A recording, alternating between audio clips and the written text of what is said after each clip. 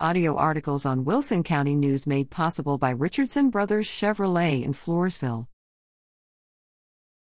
Political cartoon.